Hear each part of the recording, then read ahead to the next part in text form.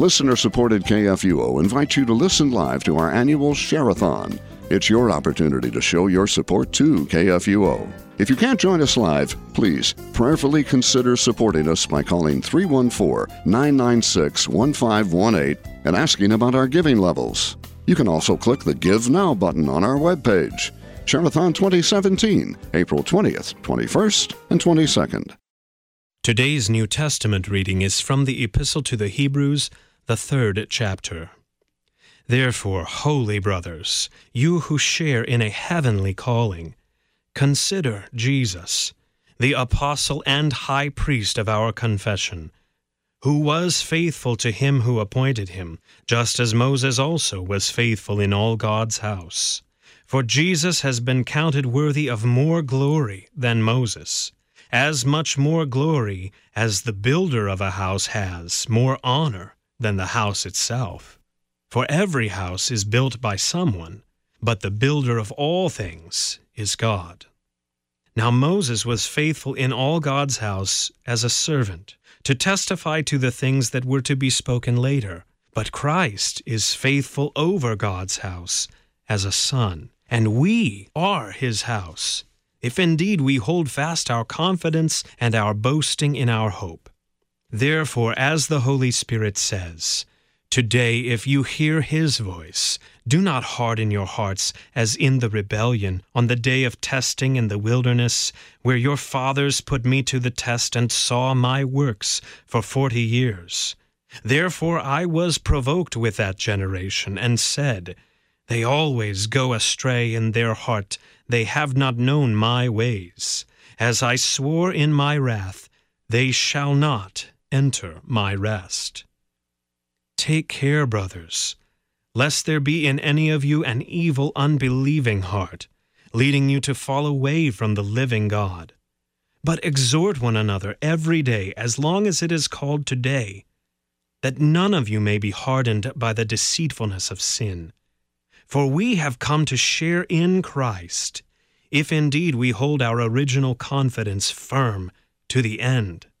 As it is said, today, if you hear his voice, do not harden your hearts as in the rebellion. For who were those who heard and yet rebelled? Was it not all those who left Egypt, led by Moses, and with whom he was provoked for 40 years? Was it not with those who sinned, whose bodies fell in the wilderness? And to whom did he swear that they would not enter his rest, but to those who were disobedient?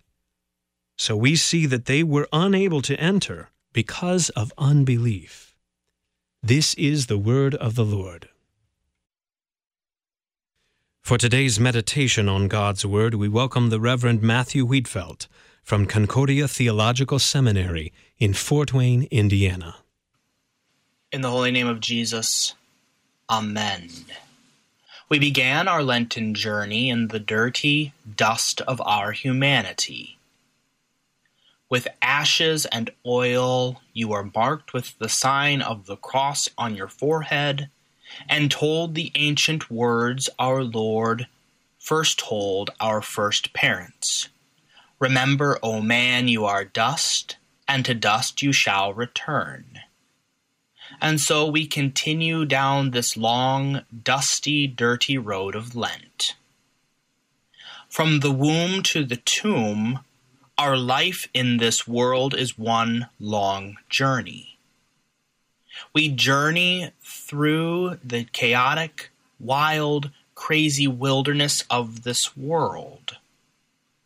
We journey together, looking for, longing for, hoping for, and praying that we might find a home, a place we belong. And so we journey together back to our first home, Eden. Journeying by ourselves, we will only walk away from God and walk away from our neighbors, those whom we are called to serve. We by ourselves would only walk right out the door, only to be snatched up by the devil. But our Lenten journey is a good reminder that Jesus' journey is your journey. Jesus leads us on a journey where he moves us from darkness to light, from death to life, from sin to forgiveness. It's a journey that starts in the womb of the church at your baptism, where you are marked with the name of our Lord, with water and word, cleansed and made his child. It's a journey that Jesus finally brings to completion when we fall asleep in him and are called back home to him.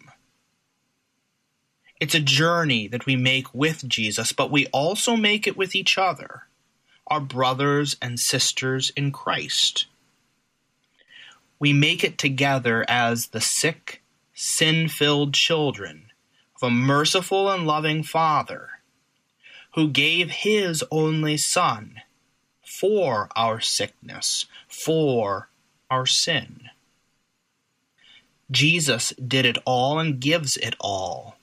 He walked the walk and talked the talk. Jesus journeys with us now, even walking with us in our sin and in our death, which he makes his own and conquers them as gift for you.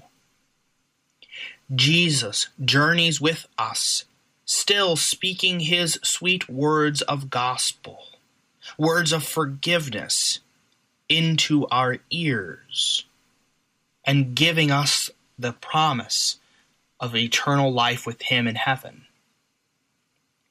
Our journey in this world is not an easy one. The journey that is the Christian life is not either. Neither is Lent. The journey isn't always fun all the time. But we journey together with Jesus in the lead to guide us and even carry us along all the way through.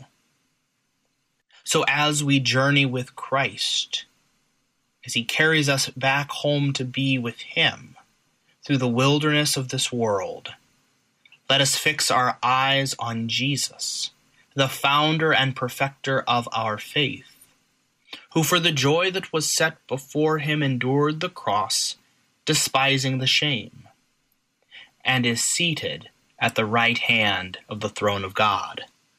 In the holy name of Jesus, Amen. We thank the Reverend Matthew Wheatfeld from Concordia Theological Seminary in Fort Wayne, Indiana, for today's meditation on God's Word.